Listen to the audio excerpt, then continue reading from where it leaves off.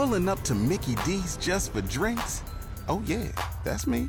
Nothing extra, just perfection and a straw. Coming in hot for the coldest cups on the block. Because there are drinks. Then there are drinks from McDonald's.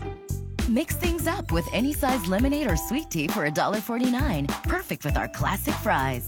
Price and participation may vary. Cannot be combined with any other offer. Ba-da-ba-ba-ba.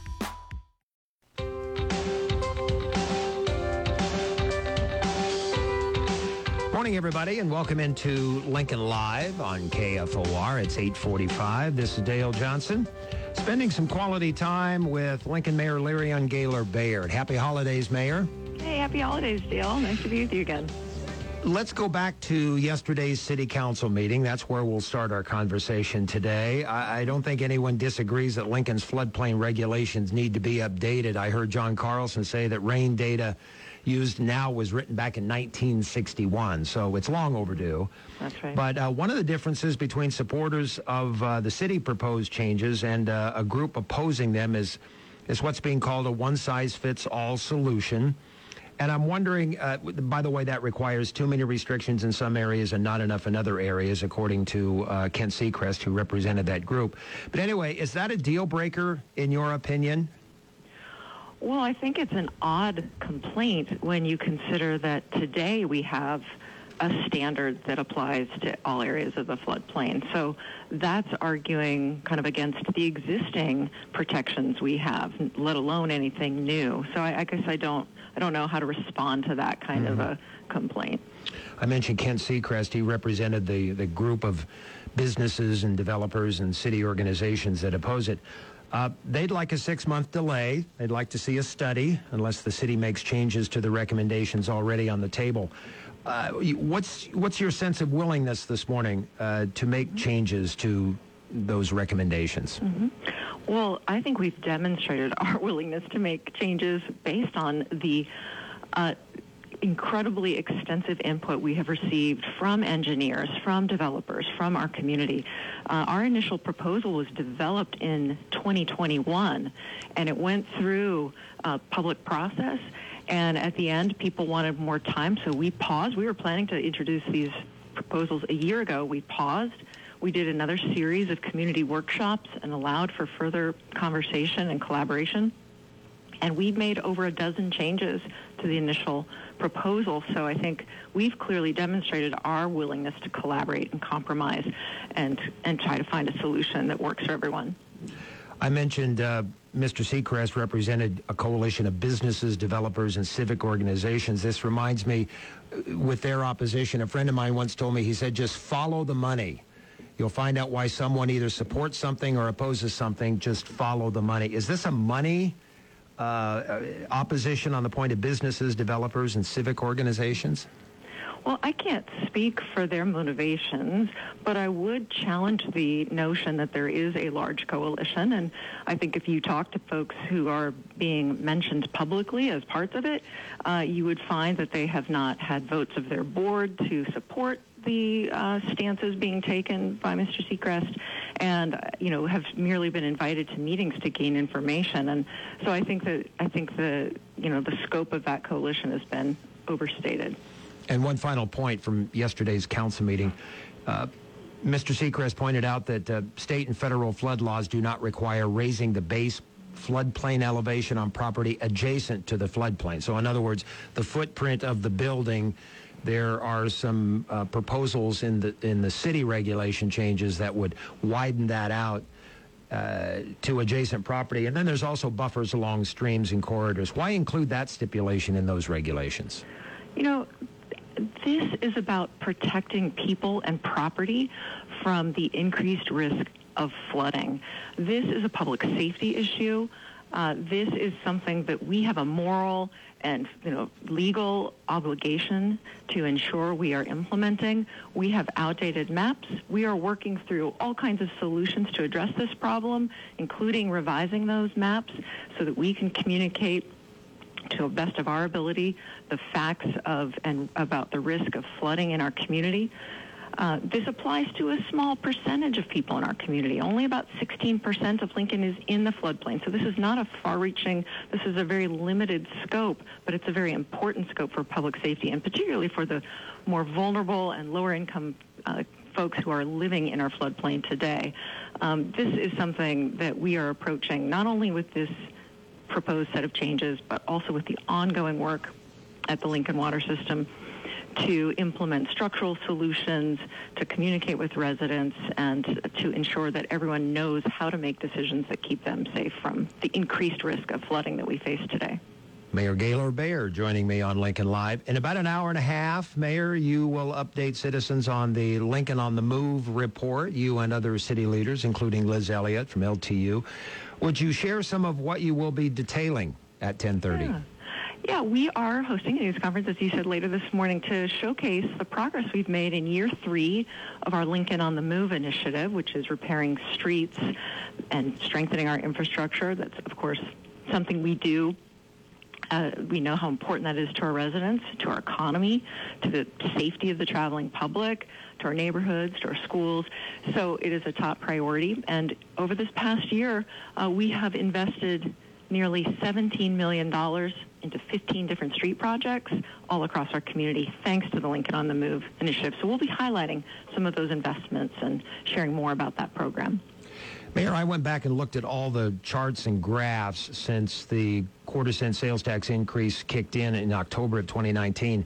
In 36 months since the sales tax took effect, revenue has exceeded expectations in all but 4 of those months, March, April, May, and June of 2020. And those were months hit hard by COVID. So tens of millions of dollars more generated above the estimates. Will you be telling people, citizens, and the media where that extra money is going and how it's being used? Yeah, I mean, it's all going to the voter-approved purposes of improving streets and building new ones and growth areas of our community, as well as a percentage that helps with the safety projects of the Railroad Transportation Safety District. So we will definitely be sharing that. And I mean, it is wonderful that we have, through this program, because of this extra quarter cent that voters approved, we've been able to go above and beyond our existing street budget by about over 20% in each year of the Lincoln on the Move initiative. So that is getting a lot more done for our community, and I think people are feeling that all across the community. Well, I'm amazed, Mayor, too, when I went back and looked at the charts themselves. Out of 36 months, all but 4 months have exceeded the expectations of the quarter-cent city sales tax. Kudos to consumers who are out there and buying and spending, and plus, with the exception of COVID that kicked in the 4 months where it was greatly impacted, the revenue has been above expectations. Yeah, we're really pleased to have been able to invest those dollars right back into the priority that people voted for, which is fixing our streets and building out new ones to support the growth of our community. All right, Mayor, let's go back to Thursday and the update on changes made within the Lincoln Police Department to claims of harassment and discrimination. This is all centered on an almost 60-page assessment report. And in that report, a national firm came up with 28 recommended changes, and it's being reported that 5 of those changes are being implemented. This point, it keeps eating at my brain. Why those 5? You had 28 from which to choose. What was special about those 5? Oh, it's not limited to those 5. We have been making changes even prior to receiving the report from 21CP, 21st Century Policing Solutions, the consulting firm that helped assess our department, talked to people within the department, did surveys, examined our policies and processes, and made those recommendations. So I'm really pleased with the amount of work that has been done both prior to and since receiving those recommendations. And I just want to hop in and clarify some of the major changes that we made even before we got the 21CP report, because I think that they do require some clarification. I heard your conversation with Councilwoman Ward, and I want to make sure that you have the full picture. I mean, first and foremost, of course, we are committed to providing a workplace free of discrimination and harassment, and that's why in February of 2022, February of this year, I signed off on an executive order that created a new EEO policy. And that policy designates our HR team and our HR director as the EEO officer and department responsible for EEO investigations. And we've been making that transition over the course of this year with a new HR director and new staff coming on board. And so, you know, in the meantime, as we've been building out our HR team, we've been using outside investigators to conduct EEO investigations for LPD, and HR continues to be the lead on that work. So I just want to be clear that that's a major structural change within the City of Lincoln organization that reduces conflicts of interest and potential of perception of conflicts of interest. You mentioned that you heard my conversation with Council Chair Tammy Ward. Then you heard her say that she wants officer behavior addressed, saying, quote, "It's been long enough," end quote. So my follow-up is, then what is being done to specifically address root causes of harassment, discrimination, retaliation, which former officers say have been going on for decades? Well, I'm not sure to what she specifically was referring, but again, we are looking at how to ensure that our departments and LPD and the entire City of Lincoln organization continuously improves, because we are committed to a culture of excellence and creating a safe work environment for all. And as a part of the LPD work specifically, I mean, we have been creating different levels of supervision within the organization. We have been creating new training opportunities, new support for mental health and well-being of our officers. We received a grant from the Department of Justice COPS office to help support that work. We've changed the way that we do evaluations and promotions to address any perceived conflicts of interest and to make sure that it's as objective as a process as possible. And of course, we have, created broader awareness of the policies regarding our EEO and opportunities to file complaints should people have them. Mayor Gaylord Bayard, for just a few minutes left on the conversation on Lincoln Live. Mayor, Wednesday, it's going to be a cold morning to celebrate the South Lincoln Beltway officially opening up to traffic, but you'll be there. The governor is scheduled to be there. Just some thoughts about the 11-mile, $352 million project. Oh, it's so exciting to be getting across the finish line with this project. This is a really important project that supports our community and our region. You know, this is going to help move commerce through our region. It's going to help promote the growth of our city.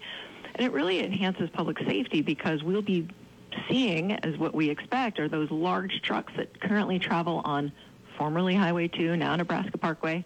Those trucks will be opting instead to travel on the South Beltway, reducing truck traffic on Nebraska Parkway. And we think that will reduce congestion, we hope, and certainly make the commute safer for smaller cars. You use the correct term, Mayor, Nebraska Parkway. I still haven't been able to master that yet. It's still Highway 2.